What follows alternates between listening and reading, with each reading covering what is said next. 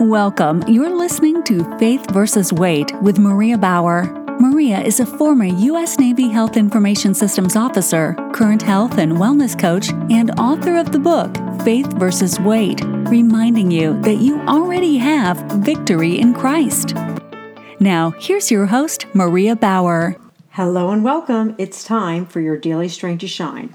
For those following along with the Faith versus Weight program Daily Strength to Shine Action Guide, this corresponds with Week 5, Day 5, opening with our Bible verse of the day coming from Romans 14:3. Let not the one who eats despise the one who abstains, and let not the one who abstains pass judgment on the one who eats, for God has welcomed him. Sugar addiction. Some people can still be friends after a breakup and some cannot. It's the same with sugar. This may be linked to serotonin, dopamine levels, or a full moon.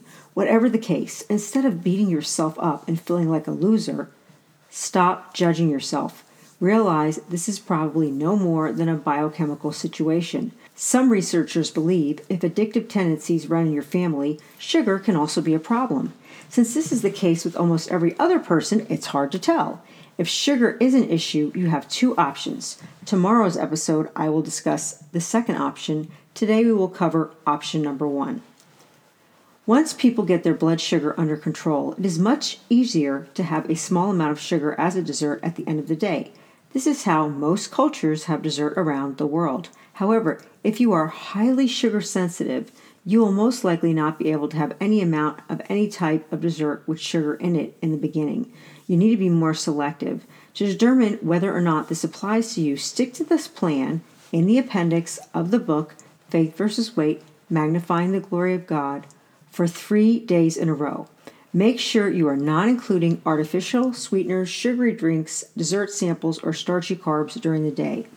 In the evening, when you would normally have dessert, try 100 calories of plain, no fruit or nuts, 70 to 80% dark chocolate. This is an experiment to see if you can satiate your palate with a dessert that contains more fat than sugar, rather than eating desserts with ingredients that cause you to crave more.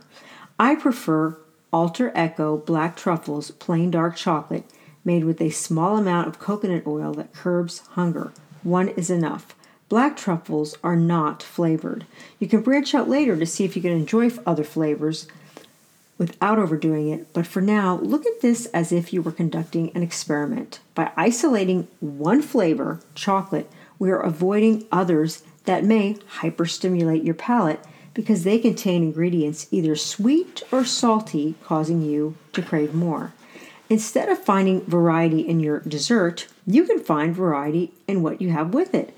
For example, if you love mint, enjoy Moroccan mint or peppermint tea. If you love cherry, have your truffle with the black cherry herbal tea.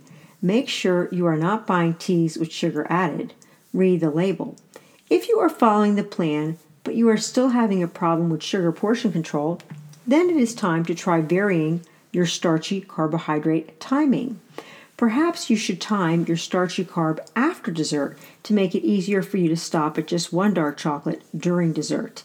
Having your starchy carb with dinner, since it is before your dessert, may make it more difficult for you to control your sugar intake.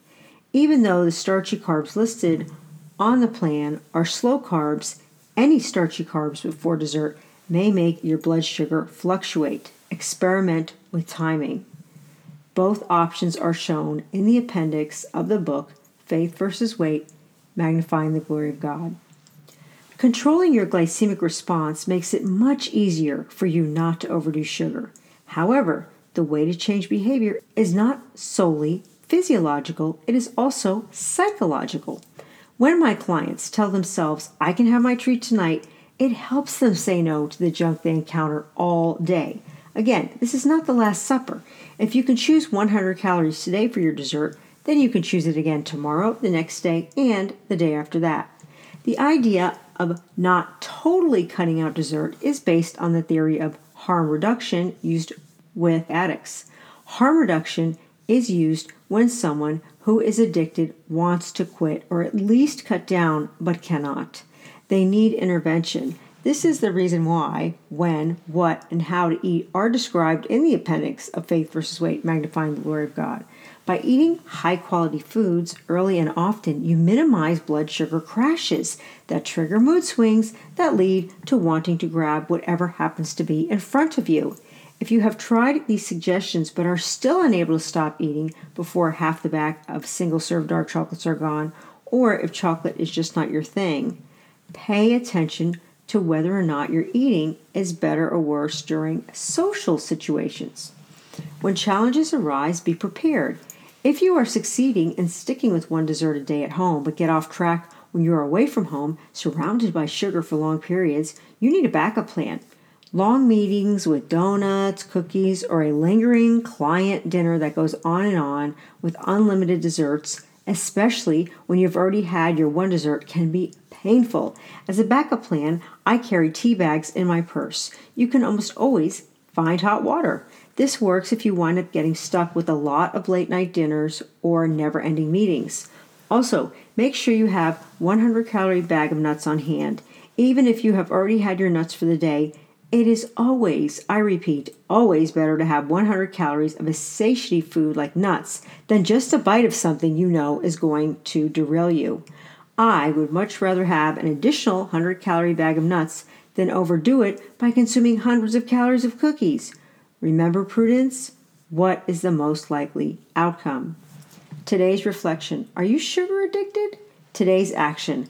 Pay attention to the times you tend to slip up before you call yourself an addict.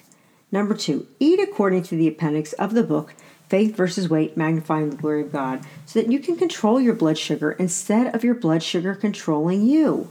Number 3, if you are still unsure, listen tomorrow to option number 2. Thank you for listening to Faith vs. Weight, reminding you that you already have victory in Christ. Consult your physician before starting any weight loss or exercise program.